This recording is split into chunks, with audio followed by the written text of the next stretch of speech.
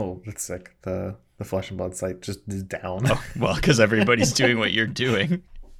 Yeah, but the game isn't that popular, right? Actually, yeah. So I wanted to show Kristen Taylor, the hero Taylor, and so I searched Taylor Flesh and Blood, and it didn't come up, which has never happened with a Magic the Gathering card when I've done card name Magic the Gathering. So I was like, wow, that's a huge gap right now. It's really pretty though. That card. Yes, I mostly wanted to show her the corgi splayed out, but the card itself, just in general, is very pretty. Yeah, it doesn't come up. Just a movie, Flesh and Blood, in 1979 by Judd Taylor. Yeah, that came up for me too. I think that's funny. Oh, it's the first thing on images though. It was not when I searched. I had to be more explicit about it. I searched for Taylor Flesh and Blood hero, and then it came up. There really is just a corgi in this universe. I mean, there's humans. Why can't there be corgis? That's a good point.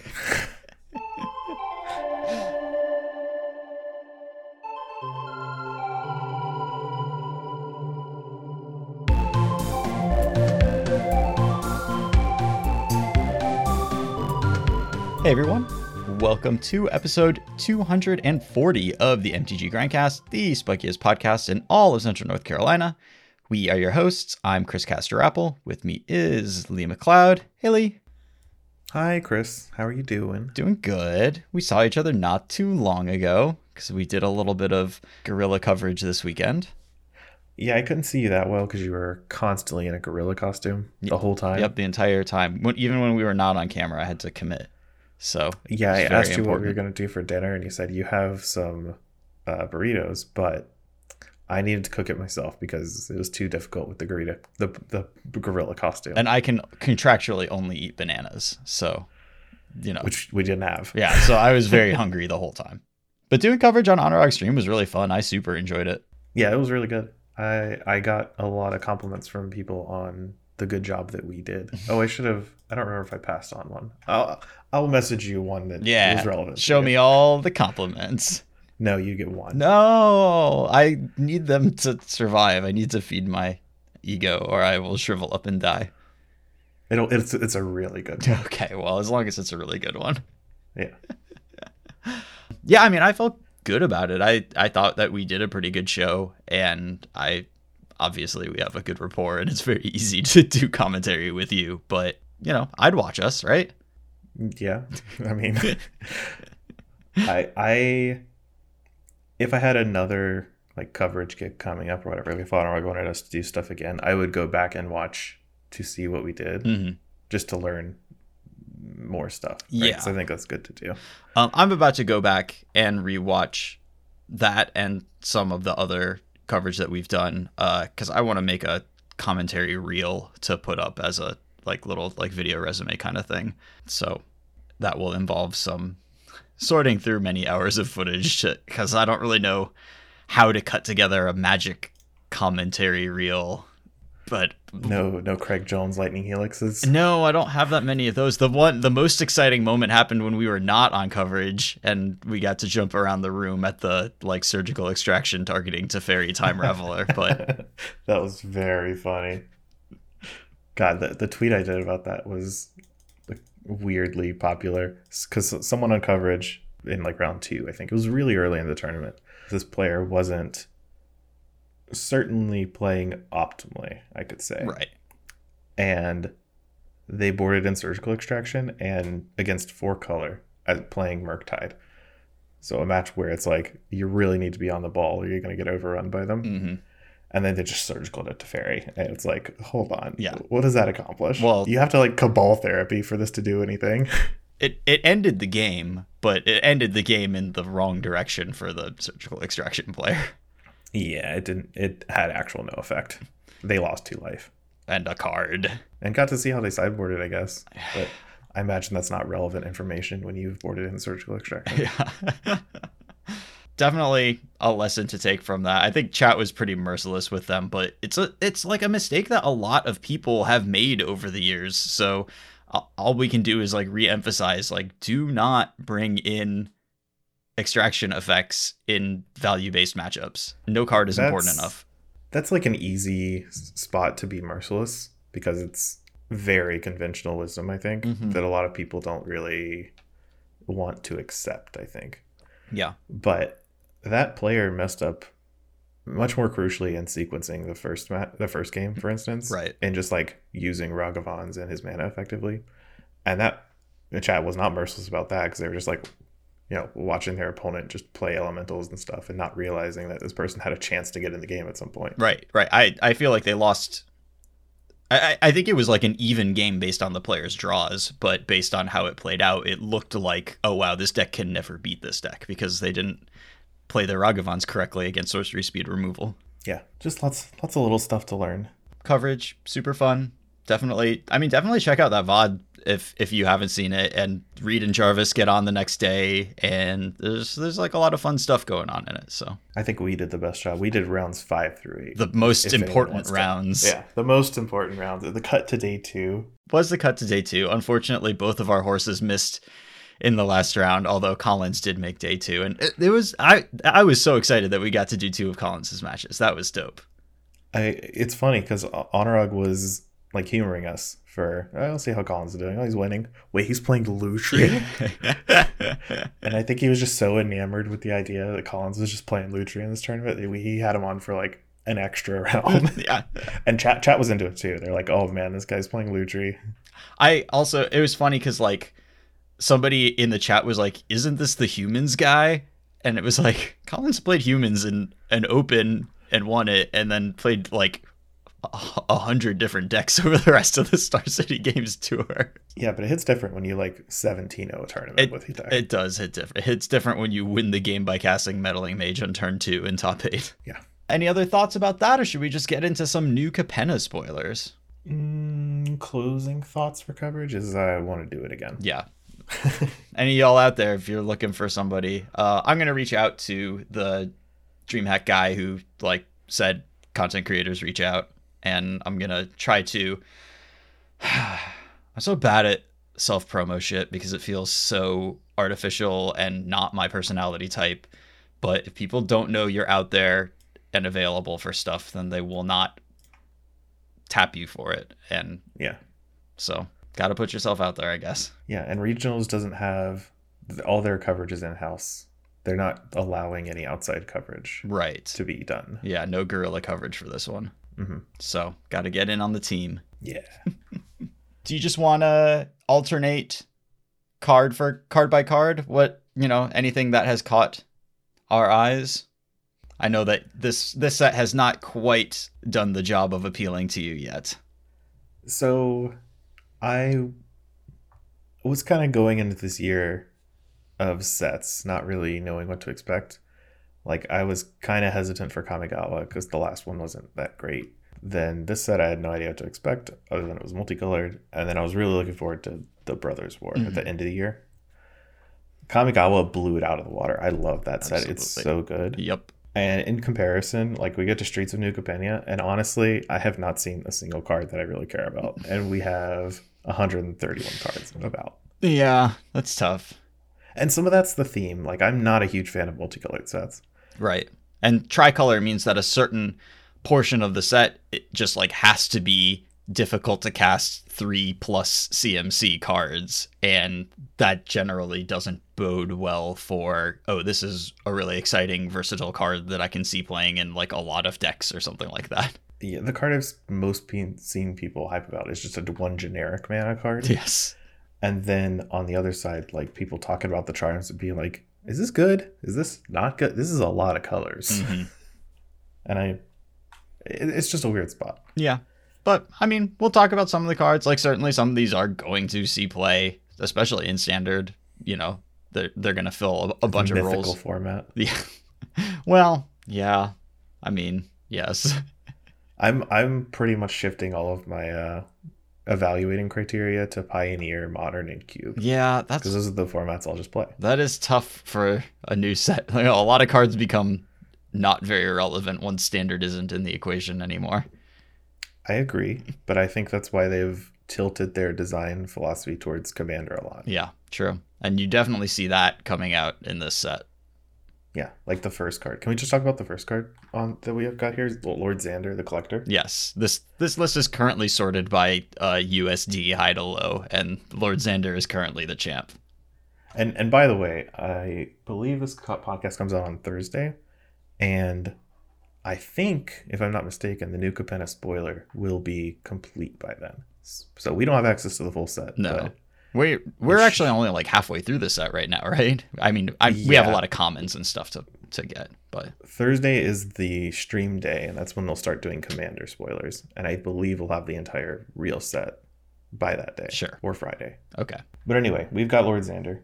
It's a 4 UBR 6/6 legendary vampire demon noble with a bunch of text. When he enters the battlefield, target opponent discards half the cards in their hand rounded down. When it attacks, defending player mills half their library rounded down. And when he dies, target opponent sacrifices half their permanents rounded down. So it takes half of your opponent's stuff at various times in its lifespan.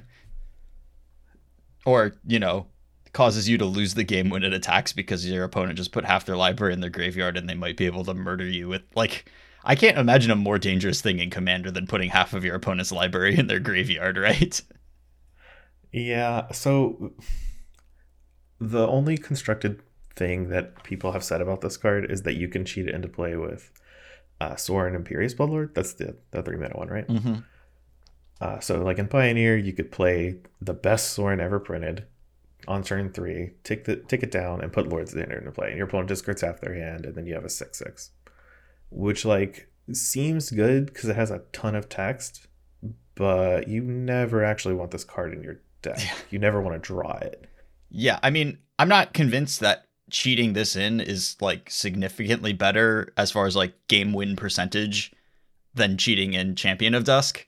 And yeah, I think it's really close, actually. Yeah. And drawing this as opposed to drawing Champion of Dusk with no Sorin in play, it's a vast, vast gap in card quality. So one of the dangers of sorting by USD right there. I think Lord Xander is not it. Yeah, I mean, and certainly the price is being carried by Commander interest, but not that I am a Commander expert or anything like that. But boy, this is the 10th most interesting card in the set for Commander to me. It's just I can't fathom having this as my Commander in playing Grixis in a 4-player game and hitting 7 mana and then casting this and then choosing one of my opponents and saying discard half of your cards rounded down and being satisfied with that situation. Yeah, this is the same. I mean, the last time we had guilds, you could play with Cedrus, the Trader King, which is a super cool card. Mm-hmm. Lots of cool Grixis legendaries and Alara block, actually. Yes. Yeah, this one isn't doing it for me on any axis. But the next card is, though, this to me, I think you mentioned this earlier, but this is the most exciting card in the set to me as well. This is Ob Nixilis, the Adversary. 1 black-red for a 3 loyalty planeswalker. This Ob Nixilis, one of the least Ob Nixilis planeswalkers I've ever seen, if we're still using that terminology to describe a 5-mana planeswalker that pluses to draw a card and minuses to kill something. 3 loyalty planeswalker for 3 mana. It has Casualty X. And Casualty is one of the keyword abilities in the set. That's when you cast a spell, you may sacrifice a creature with power as required by the casualty cost. And if you do, copy the spell.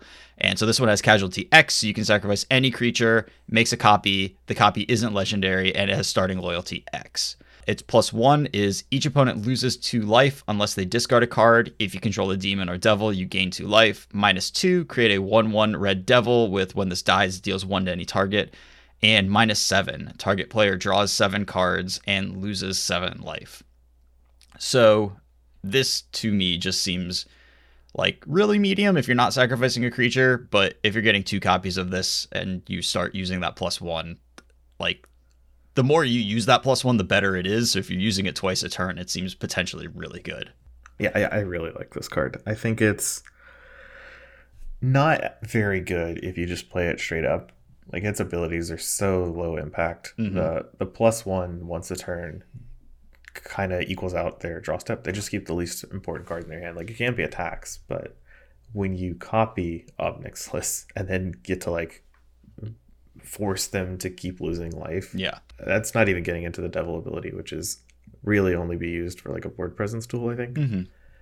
And you can also use you can use the high loyalty to make a devil and the low loyalty to make them discard, and you gain 2 life, which is a way for you to like gain life in these like Red Blast Sacrificey decks that don't have a ton of ways to do that other than food tokens. Well, and Meat Hook Massacre, which represents a lot of life over the course of a game. Yeah, but it's an additional effect that you can do. Yeah. It also notably, all 3 mana planeswalkers are pretty good against control decks, but this one, it copies itself. So even if they are holding up a counter spell, you still are going to get 1. And then that's, fine. It's pressuring them less, but it is a good play on a turn where they're holding up a 3 mana counter spell. Yeah, this card is not like Kicker, like the Jake's Mirror Mage.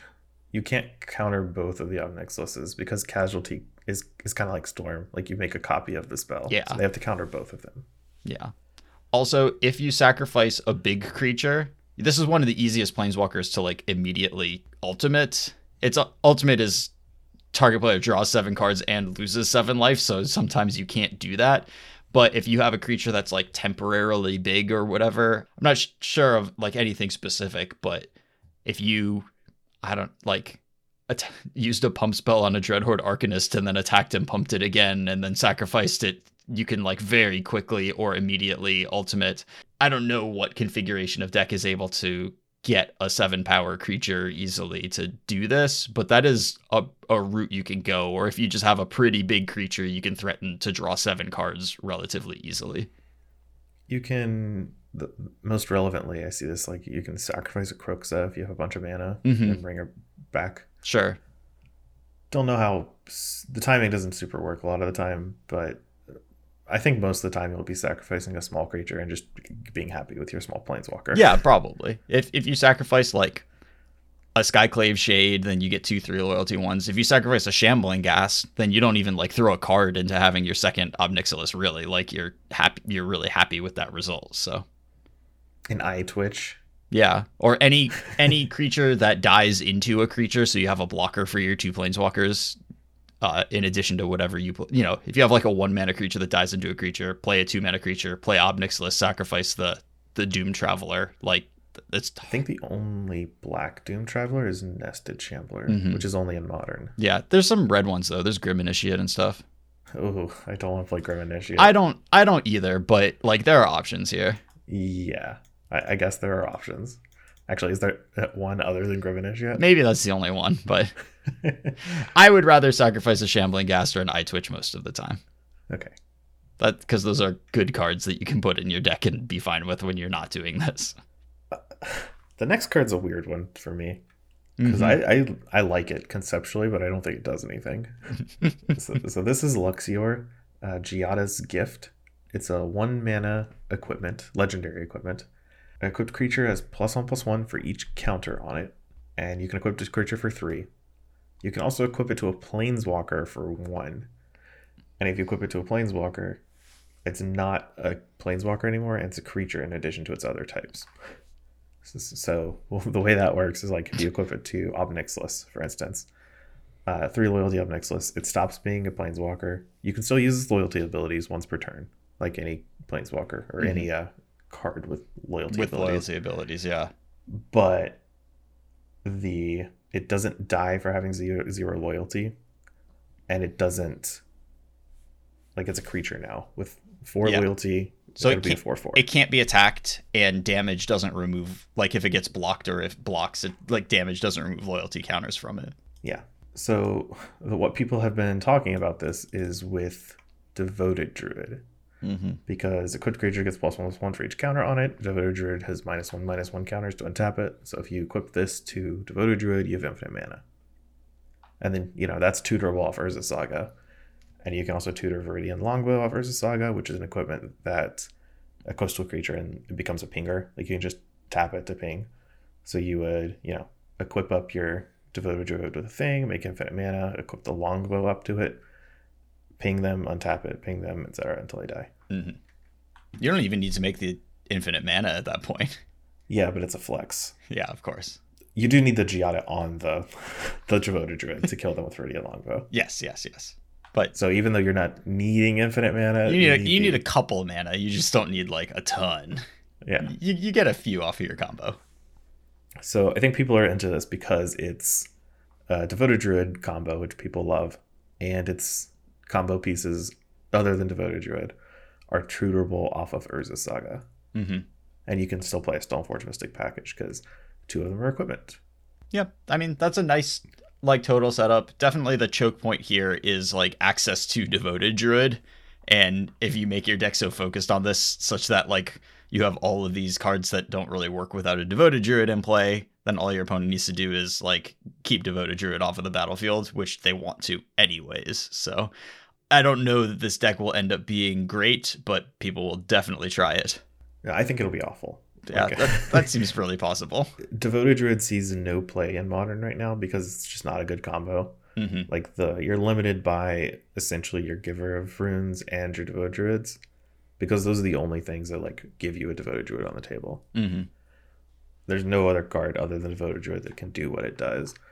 And you can like Devoted Druid a lot of random stuff like Vizier of Remedies, and now this card. It doesn't actually change the fact that you could just like lightning bolt their Devoted Druid when you need to. Right. But it does create like there's just a weird incentive structure with Devoted Druid where like, yeah, you want to just like have access to Vizier of Remedies, but like Vizier of Remedies is terrible and you can't run that many copies of it. And although you always want to have one when you have a Devoted Druid in play, you can't just like run 4 Vizier of Remedies. And the sidestep where you get to run a bunch of Urza Sagas to get your 1 or 2 Luxiors, like that is a nice difference, but I don't know that it like brings this to the realm of, oh yeah, I definitely want to be playing this in Modern, the format with Solitude and Fury now. So I've played, I didn't even really come to grips with the fact that you deal with Fury and Solitude now, which is also impossible for that deck. Yeah.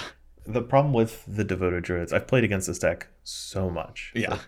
It's just too present based on how good it is at all times, essentially. Like, I remember playing against it in Oko format, which is just laughable.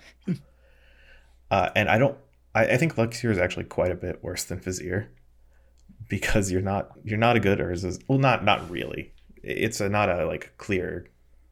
Luxior is way better than Vizier because you can tutor it. I think that's a plus. But like Vizier and Devoted Druid being companyable is like the only thing I was ever scared of out of the deck, if they put both combo pieces on the field at the same exact time and you had such a narrow window to interact with it. Mm-hmm. And that's just not the case with Luxior. And it costs 3 mana to equip instead of 2 to play, like Vizier does. Right. So you get pretty blown out when they bolt your Druid in response to it.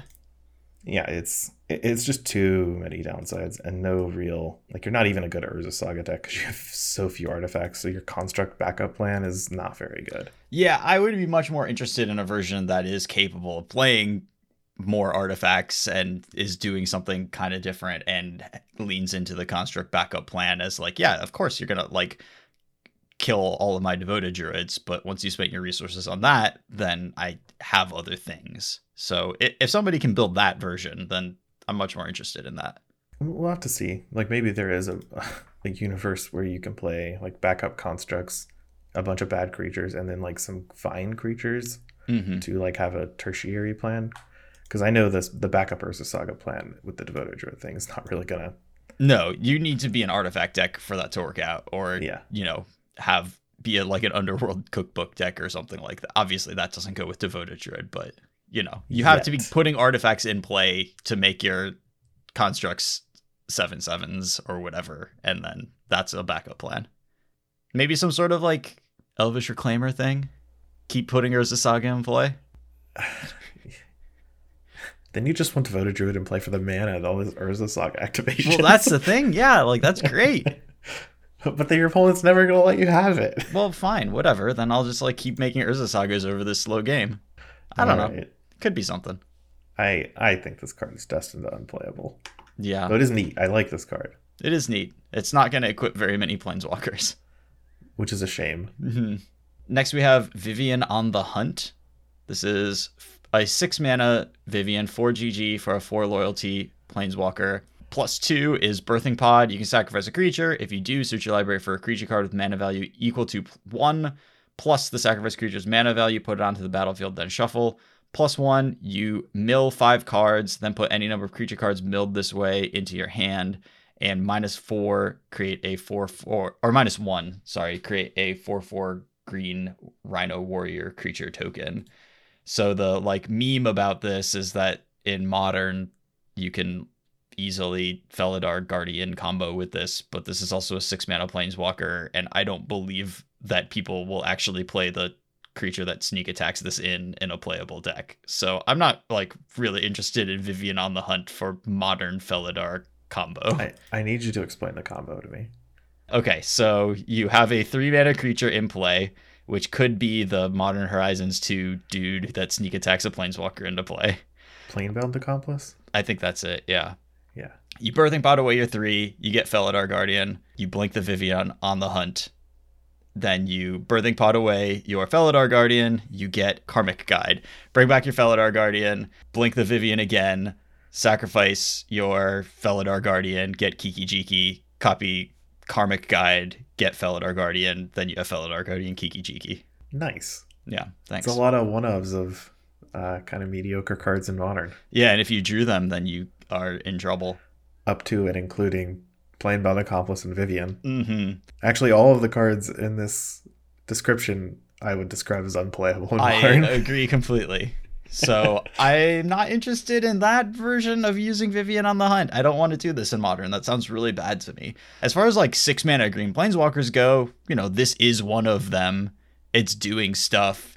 I don't know about Birthing Podding, but this just creates a 4/4 Rhino every turn for 3 turns, and then you can plus it, and then you can make more Rhinos after that. Like, that's a lot of power and toughness. Like, this actually just is a 6 mana planeswalker that does stuff. And maybe you want that, or maybe you just play Wrenn and 7.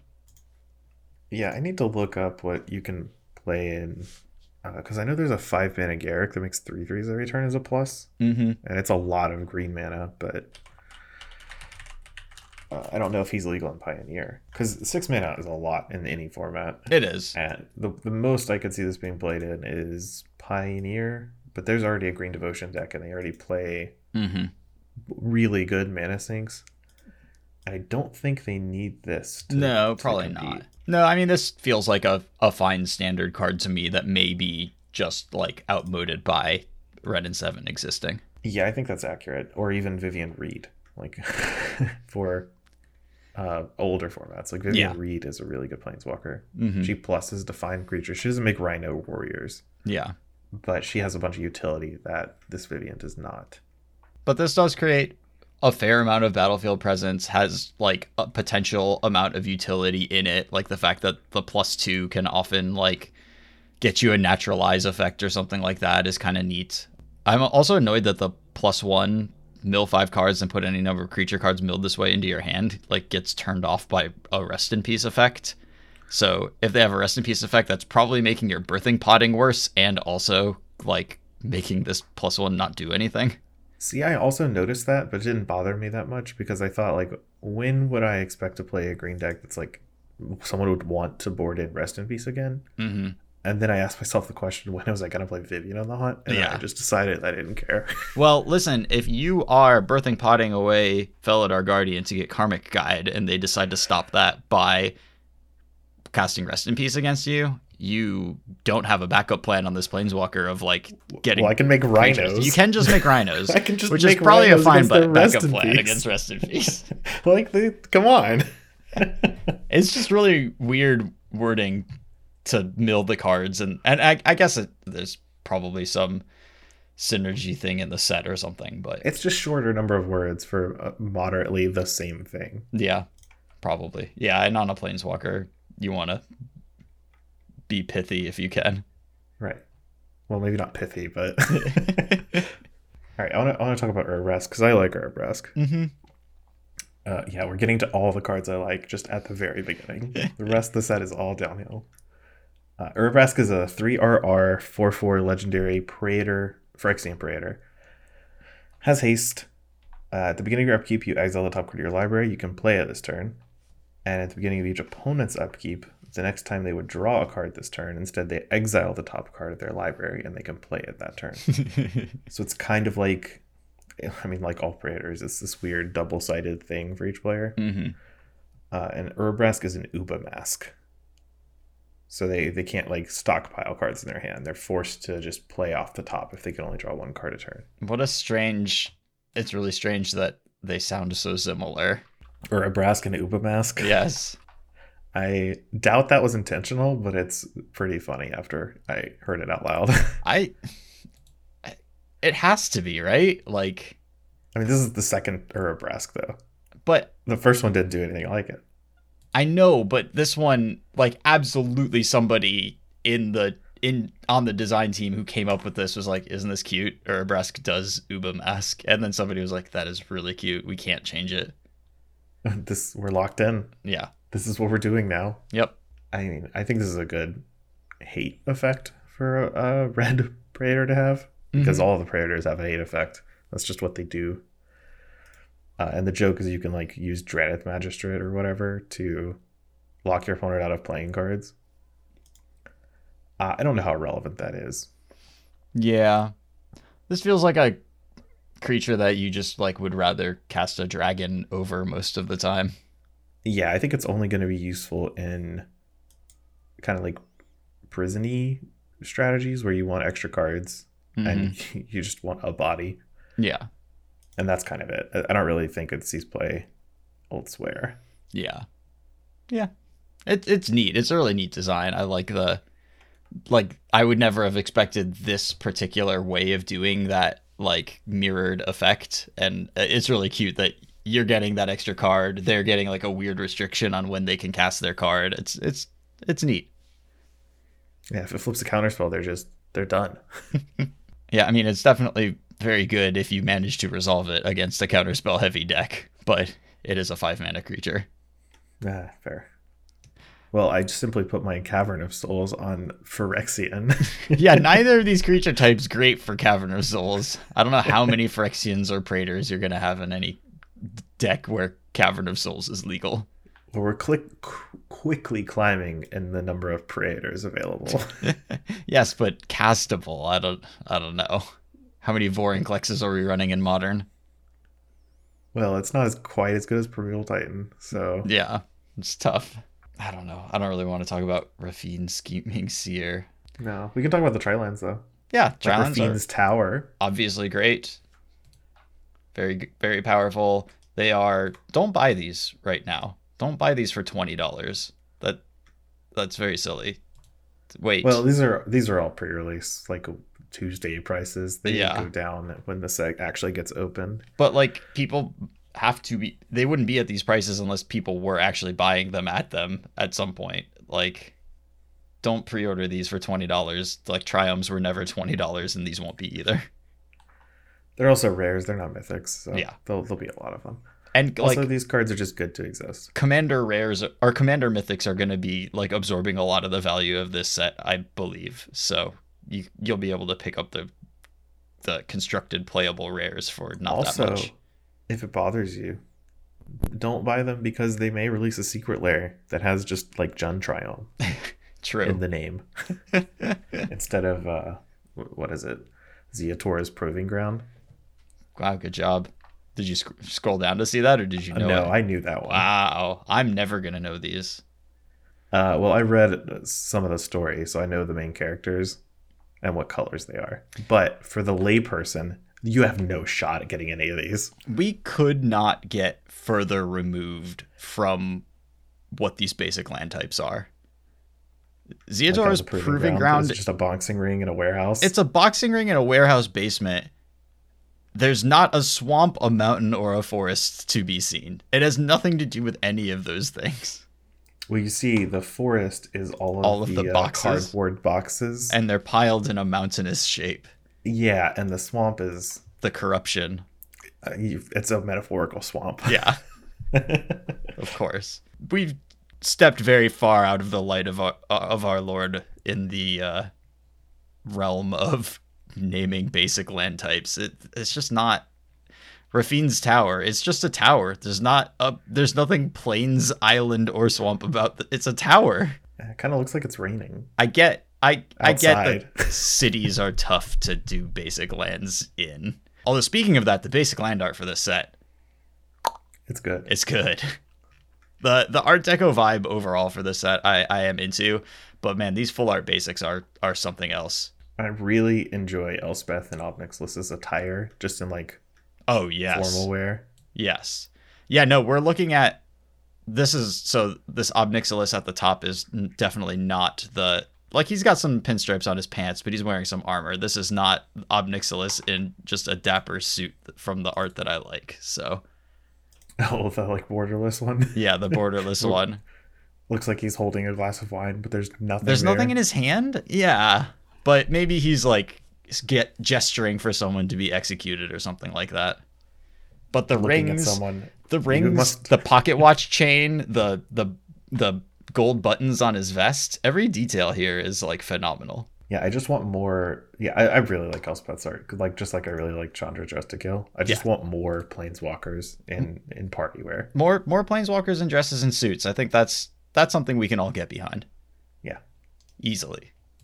No, she looks amazing here with the bob and this art rules. You want to talk about the card? Yeah, I guess we can talk about the card. So this is Elspeth Resplendent, 3 white for a 5 loyalty planeswalker. +1, choose up to 1 target creature, put a +1/+1 counter and a counter from among flying, first strike, lifelink, or vigilance on it. -3, look at the top 7 cards of your library. You may put a permanent card with mana value 3 or less from among them onto the battlefield with a shield counter on it. Put the rest on the bottom of your library in a random order. A shield counter on a permanent is the next time this would be destroyed or damaged, instead remove the shield counter from it. And prevent that stuff. And prevent that, yes. You don't just remove the counter and do nothing. -7, you create 5 3/3 white angel creature tokens with flying. This one's kind of a tough one for me to evaluate. I've like gone back and forth a bunch of different ways on it. I kind of like it as a like modal thing when you're trying to establish a battlefield presence. This like puts a permanent into play and then kind of keeps going and threatens to do it again. Or if you're tied up and you're in like a token Z mirror and neither player can get traction, you can just kind of get to her ultimate pretty quickly and then put 15 flying power in play. That is less exciting to me in a format where the decks that get tied up in those situations are all running a bunch of Meat Hook Massacres, because like spending an ultimate and then Meat Hook Massacre just killing the board is not exciting. I'm kind of in the other mode for this Planeswalker. I really like her drop down to the board and be able to get a permanent that's like top 7 cards is a lot. Yeah.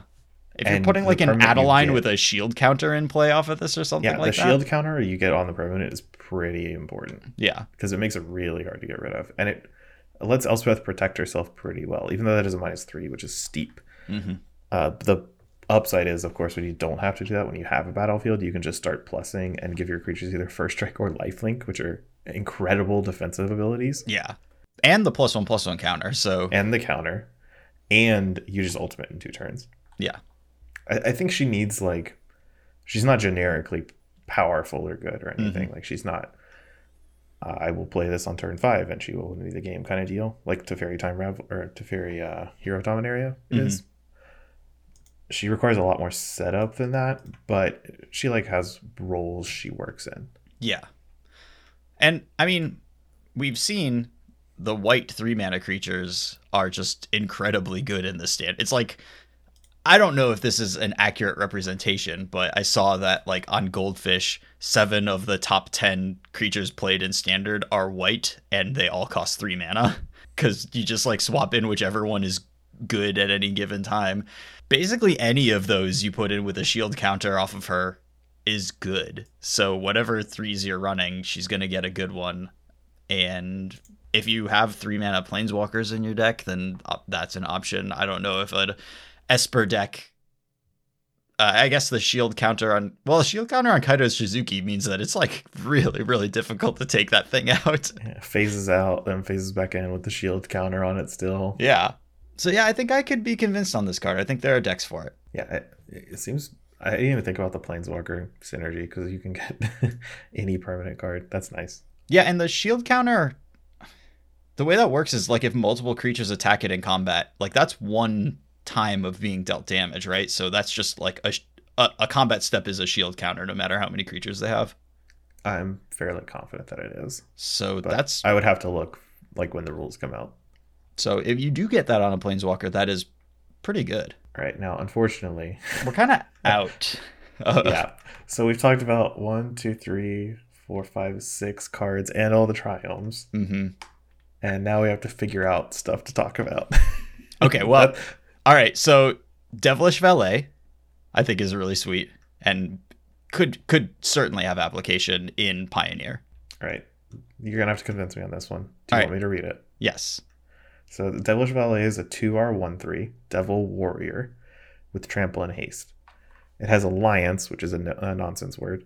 Whenever another creature enters the battlefield under your control, you double its power until end of turn. You double Devilish Valet's power until end of turn. Yep. So 3 mana 1/3. You play another creature, it's a 2 mana 2/3, or it's a 2/3. Play another creature, it's a 4/3. Right. So I think that this works really well with Rally the Ancestors. It just like makes Rally very lethal very easily. Okay.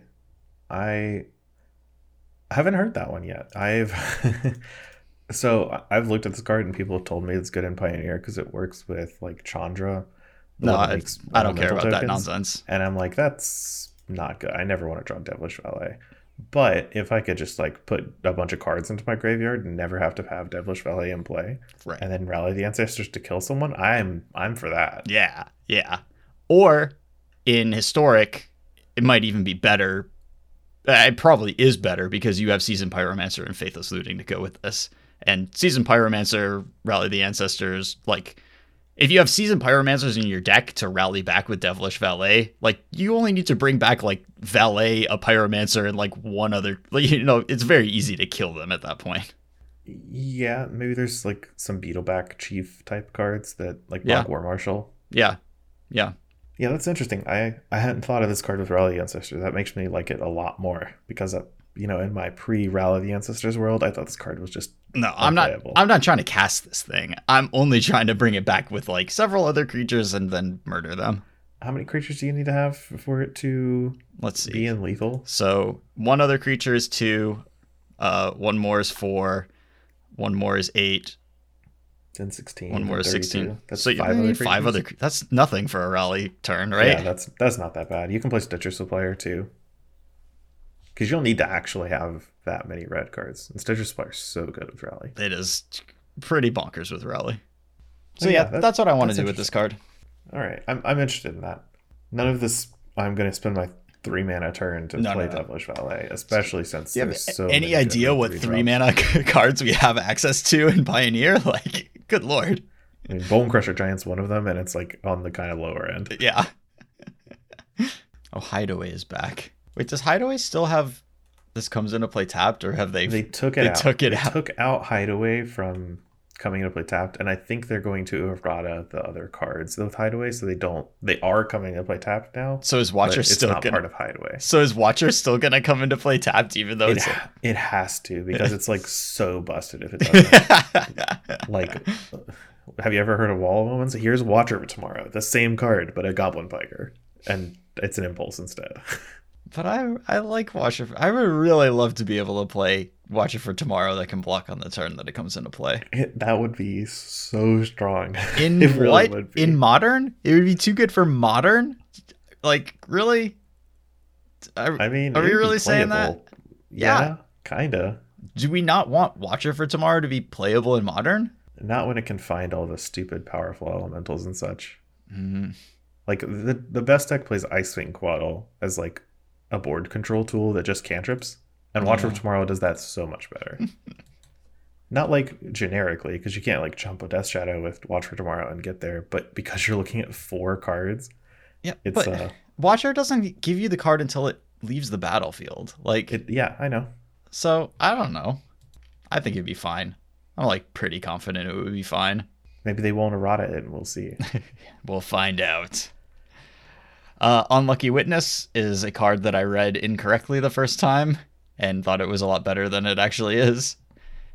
This is 1 red for a 1/1 human citizen. When it dies, exile the top 2 cards of your library. Until your next end step, you may play 1 of those cards. I think just like the other dies effects are generally better. Like Shambling Ghast is just better than this if you want to be sacrificing 1 mana creatures. Even Grim Initiate is. That may not be true. That one I might disagree with. Yeah, because you don't get both of the cards, it sucks. Yeah. How do you feel about Obscura Charm? Yeah, I wanted to go to a different card. Yeah, that's fair. Let's see. So this is the Esper Charm. Yeah, I think this card has some legs, potentially. Modes on this card are return target multicolored permanent card with mana value 3 or less from your graveyard to the battlefield tapped. Counter target instant or sorcery spell. Destroy target creature or planeswalker with mana value 3 or less. I think the first time I read it, I didn't realize that it said multicolored permanent. So you can't return Narset or Teferi. You can only return your Teferi with this. So yes. That definitely weakens it a lot in my gut estimation. It does just kind of like be good in a lot of situations as long as you happen to have the multicolored permanent cards with mana value 3 or less to return. And in Modern, that's certainly Teferi Time Raveler. But you can only fit so many 3 mana cards in your deck. And are we not like... I know we can't always put Archmage's Charm as our 3 mana instant, but I would kind of rather have Archmage's Charm than this, and that would influence my deck building here. Teferi Time Raveler is 3 mana. So I don't know exactly what place this is, but its modes, like, I don't think it's that hard to build a deck where like it's going to be pretty good a lot of the time. Where I fall on the charms, like all of the charms, including this one, is that I don't think they're playable on their own merits. Like, but they're good if you have a deck that's just like a generically tricolor deck. Yeah. That wants a kind of value card. I think you kind of already have to be these colors. And I don't know that any of these charms make you want to be that combination. Right. So you just like slot it in if you want, kind of like keeping your sideboard options flexible, where you like have naturalizes instead of really targeted enchantment hate or something like that. Yeah. This just does a bunch of things that you could put in your main deck. And that's kind of where I fall on all of the charms, except for Riveter's Charm, which is the Jund one. Yeah. Because that one has the mode where you can exile the top 3 cards of your library and play them until the end of your next turn. Because that's an instant. It's kind of like a end of your turn, play it, you draw 3. Yeah, I think Riveteer's Charm is really good if you're in this color combination. Like, for instance, the sacrifice decks in Pioneer, I could see this card being really strong in it because it's a deck that really wants to be able to load up. And the exiling a player's graveyard mode in Pioneer is really strong. Yeah. And the third... So the 3 modes on this one are target opponent sacrifices a creature or planeswalker they control with the highest mana value among creatures and planeswalkers they control. Exile the top 3 cards of your library until your next end step. You may play those cards, or exile target player's graveyard. Exile target player's graveyard, as you said, is just like a great mode to have access to, kind of like a little bit for free, and then this being a split card between like acceptable removal spell, because we've seen that particular form of edict text before, and it's just fine. Generally costs 3 mana, and you generally get 3 or more mana out of it. And when you don't have a thing that you want / need to kill, as long as your deck is constructed properly, then you can trade this in for 3 cards. Yeah, Riveter's Charm is very good. I think it's the one standout charm. Yeah. The other ones I could take or leave, or in the case of Cabaretti Charm, the Naya one, just like desperately wish it were Rith Charm. Yeah, the Naya Charm is really weird. It just like reads to me like this card can't cost 3 mana and have these abilities. Like, this is a 2 mana spell. Right. Yeah. The previous, there's 2 Naya Charms previously. There's Naya Charm itself, like the real one from Alara, and there's Rith's Charm. Those are both Naya colored charms that are both way better than this card. Yeah. And those are from like 20 years ago in some cases. Right. This is a really weird one. I don't even want to read it because I'm so bummed about it. Probably should talk about an offer you can't refuse and just like go ahead and get this one wrong to get it out of the way. So this is a blue mana instant, counter target non-creature spell. Its controller creates 2 treasure tokens. This is the reverse Spell Pierce. Yes. It is good in like exactly the spots where Spell Pierce is not good. And I think that generally that means that you would play Negate over this because you can cast Negate in the spots where like this would be acceptable most of the time. You also don't want to give your opponent any possible synergies, and giving them treasures is an avenue to that. And you can't cast this on the first like 3 or 4 turns of the game, or else you're just gonna die. Yeah, man, imagine casting this on your Pioneer opponent's Sorin, and then they just play Xander like a turn later. Yeah, maybe I just don't have enough imagination for like matchups or spots where this card would be good, but there's so many matchups and spots where this card is terrible that it's hard for me to imagine putting it in a deck, because even if you've like picked your spot for it, it's like, well, that's my Negate sideboard slot, but I can't just like use this as a Negate. I can't counter their 3-mana Planeswalker with this thing without just immediately dying to their 5-mana Planeswalker. I think that even if you find something specifically that it does well, it does so many things badly that you can't justify the slot for it. I like comparing this card to Swan Song, Mm-hmm. in that Swan Song is like a similar catch-all counterspell that gives your opponent a thing for a single mana. Well, not quite all. It doesn't. It's a very. It doesn't hit planeswalkers. Yeah. But it doesn't hit artifacts either, right? It's like, yeah, you're right. Instant sorcery, enchantment. Creature. It is a very weird list of types. Yeah. But like, it's similar to me where you only play Swan Song if you just want narrow windows of interaction for a single mana and have your opponent like not be able to do anything about it. Mm-hmm. And if the treasures on this card came into play tapped, I would say this is like a pretty good upgrade over Swan Song. But they don't. Mm-hmm. Yeah. So that's not good. Yeah. And right. So like imagine that you cast your important spell, they cast a counter spell, you cast an offer you can't refuse. Now they have mana for that other negate in their hand that they were choked on. Yeah, so I'm not a huge fan of an offer you can't refuse. I will be refusing it. Yeah, I don't have enough imagination for this card. I love Mysterious Limousine. I'll never cast it outside of Limited, but the design of this card made me laugh out loud. This is a Crew 2 vehicle, 5 mana for a 4/4. Whenever it enters the battlefield or attacks, you exile up to one other target creature until it leaves the battlefield. If a creature is put into exile this way, you return each other card exiled with Mysterious Limousine to the battlefield under its owner's control. So it just drives around like beckoning to people to get in and then kicking them out. I love this stupid card. It's kind of a weird blink engine too. Yeah. Though an expensive one. But it does have to like attack to be blinking, and like it's so you're like you have to put it into danger for it to do its blinking thing. You can exile one of your own creatures when it comes in, and then when it attacks, you would get exile it a blocker. Yeah, and it's also like a crew card, right? You can see what your opponent does on their battlefield and decide how you want to use it. I mean, this card's obviously very good in Limited, so I'll be excited to like goof around with it there. But man, it feels like this set it just kind of drags. Mm-hmm. Like a lot of the cards don't seem quite costed for constructed. Like they're a little too many colors or a little too small for how much you're paying for them. Yeah, I tend to agree. So there's one cool card that I think that's going to be played in several formats. That's to Populate. This is a 2 white sorcery. Each player who controls a multicolored creature draws a card, then destroy all creatures. So this is kind of like Shadow the Sky in terms of Wrath of Gods. Yeah. And a way less... like Shadow the Sky, it was a really good Shadow the Sky when... usually you want a Wrath when they have a 4-power creature. So They get a card back, but you clear the board, and it's supposed to be a good tempo thing for you. But with this card, they're like not even guaranteed to have a multicolored creature in every format you want to play this in. Yeah. I mean, even like Standard... I think a lot of decks aren't going to be running that many multicolored creatures, even though there's a multicolored set in here. Right, yeah. And then this is just Wrath of God. One thing that we have seen with Shadow the Sky is you can make it so that you draw a card off of it. If you have any like throwaway multicolored creatures that give you something on the way in or out, then you can get a card off of your Wrath of God.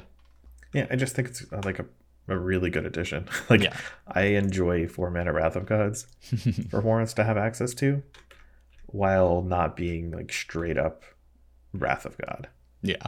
Like 5-mana wraths are so medium. I do not like them. I do not want them. Yes, they're a tough sell, but I also don't like just having actual Wrath of God in standard all the time. You know, that puts like a weird constraint on the creatures in the format that cards like Shatter the Sky and hopefully Depopulate like creates an interesting dynamic. I hope so. But I mean, Shadow the Sky didn't have a great track record last time because there was a different creature that was having constraints on the format in Uro. Yeah, true. So, we'll see how it shakes out in a little more reasonable stance this time. Mm-hmm. A lot of Shatter the Skies were cast that drew a card off of your Uro and then you immediately recast your Uro. So that was not very fun. No, not very fun at all. Do you have the graveyard card? Where is the graveyard card? I know it has Hearse in the name. Unlicensed Hearse. Yeah, Unlicensed Hearse.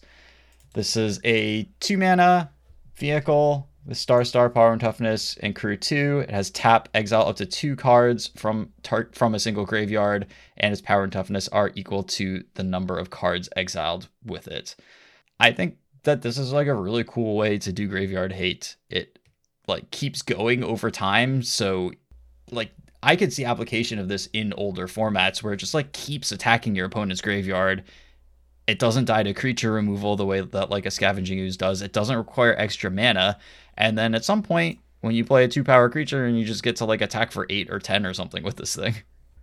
Yeah, it does cost 2 mana instead of 1, which is like the right a really big good deal point, especially for modern. I don't think this card could see modern play just because of Urza Saga. Sure, but for like Pioneer, I do like this card a lot. Mm-hmm. Like it seems it could be really good against something like Phoenix, for instance, where they want to have Delve stuff all the time and their Phoenixes as well. Like even if they get their Phoenixes back because you're using your Hearse, you can still really cripple their deck in a like fairly main deckable card. Yeah, because it's just a vehicle. Yeah, and if you're just good at crewing vehicles, Crew 2 is, you know, a difference from the Crew 1 vehicles for sure. You can't crew with like Thraben Inspector type cards, but ideally when you're crewing this, it will be like a 6/6 or larger and worth the effort. I like this card. I think it's very good. Yeah, I have no real complaints about this card. I think it's a good design. If you are bad at putting cards into graveyards, if you're just like a very heavy creature deck and then your opponent isn't cooperating because, you know, then this is a risky main deck card in that sort of situation. But if you're playing removal and duresses and whatever's, then, you know, you can make this happen. If you're a Greasefang deck with Stitcher Supplier, you can still play this card. Ooh, it works on both ends. Kind of love that. Yeah.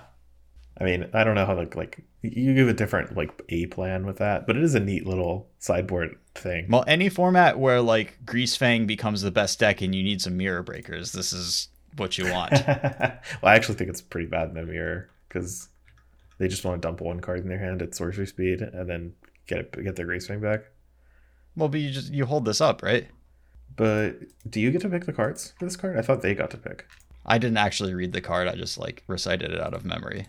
No, oh yeah, exile up to 2 target cards from a single graveyard. Yeah, you get to pick. I didn't realize that. I thought it was more like Relic. No, yeah, I think this card like works out pretty well, and we'll see quite a bit of play. Yeah, you're right. That's really much better than I thought it was. I was already pretty high on it. Yeah, just as a way to keep their graveyard empty. But this actually just is hate. You can't resolve a reanimate spell with this thing in play. Yeah, that's nice. Yeah, I mean, obviously, like there's a little bit of the. I actually really like the tension there where it's like, man, this thing is an 8/8. I do want to start attacking my opponent with it. But if they're able to dump a thing and get it back this turn, then like I like that tension where you got to make that decision. Well, that's when you find the second one and you're like, all right, this one's on driving duty. And this one's on parking duty. So in those terms, it's like a success. Yeah. It might. Like, that one has a shot at being, like, the best card in the set, honestly. Or the most important going forward. Well, Triomes, but yes. Yeah, okay, fair. But but honestly, you could say that with, like, every land set, usually. Yeah. The rare land really doesn't count. Oh, I do want to talk about Mage's Attendant real quick. I don't know what that card is. So this is 2 and a white for a 3/2 cat rogue. When it enters the battlefield, create a 1/1 blue wizard creature token with 1, sacrifice this creature, counter target non-creature spell unless its controller pays 1. So it's, 4/3 worth of stats across 2 bodies. The creature types are really good because they're both non-humans. So I think this is like a possible good card in a Winota deck. It's also 2 different party creature types in one card. if you're still trying to make that work. No, we're not. We're not. But like the 1-drop into this, then you have like 3 party members really, really fast. I actually enjoy this as a white counter spell. Mm-hmm. Yeah. I think this card is pretty well designed. I wonder what else in this set makes blue wizard counterspell creatures. But generally, like, this thing has 4/3 worth of stats over 2 bodies, and the 1/1 body like has a useful kind of annoying taxing ability.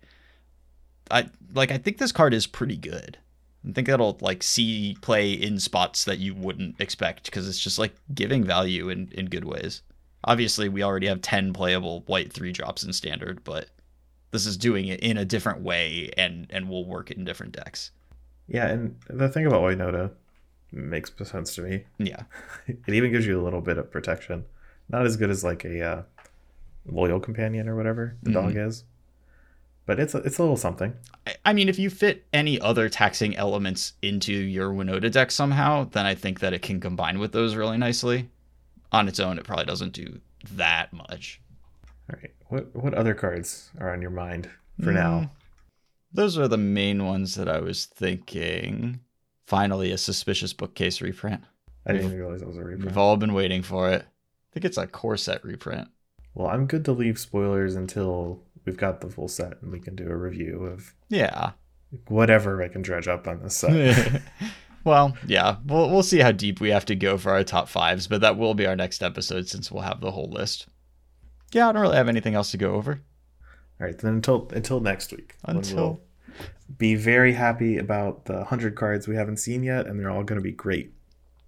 Well, it is probably a lot of draft commons in that last 100 cards, but some of them. Well, I only need like a Stitcher Supplier type of card that they don't reveal in the previews to be like, this is worth it. We did it. That core set was chock full of good cards, and Stitcher Supplier was among the top. Mm-hmm. Yeah. You never know what you'll find. I mean, a couple of sets recently have fit some really, really good commons in. Like, Deadly Dispute is a common and one of the most important cards in a couple of formats. That card is $4. Yep. I know because I added them to my cart in TCG Player because no one had them locally. And I'm like, I'm not buying this. This is too much. So then I asked Alan if I could borrow them. And then like a week or so later, told him that I didn't need them because I accidentally forgot to remove them from my cart and had ordered them. That is a wildly expensive in-print common. I don't think that I've ever seen that. It's because AFR sucked. Yeah, because nobody opened that. Nobody drafted that in paper. Like, it just wasn't good. Not cool to get another one. Another D&D set. Well, it's just a commander set, right? Yeah, but I'm still not happy about it. You'll just have to live. I'm sorry. Thanks everybody so much for hanging out. Thank you for listening. We really appreciate your time. If you'd like to lend us some support, head over to patreon.com/mtggrindcast. If you want to find us on social media, I'm tweeting from @CCR_grindcast. Lee is also on Twitter. I am @Lee McLeo. And if you really want to support us, just like tweet about how much you like our commentary and how much you want to see us doing commentary on other tournaments. That's like the thing that I think we both want to do the most. So any help there, much appreciated. And honestly, if you even didn't see the commentary and just want to make us feel better, go ahead. Just say that you loved it. But you could also watch it, and then I'm sure you'll love it. No doubt. Yeah. Yeah. I can't say it better myself. All right. Thanks, everybody. Have a great week. Goodbye.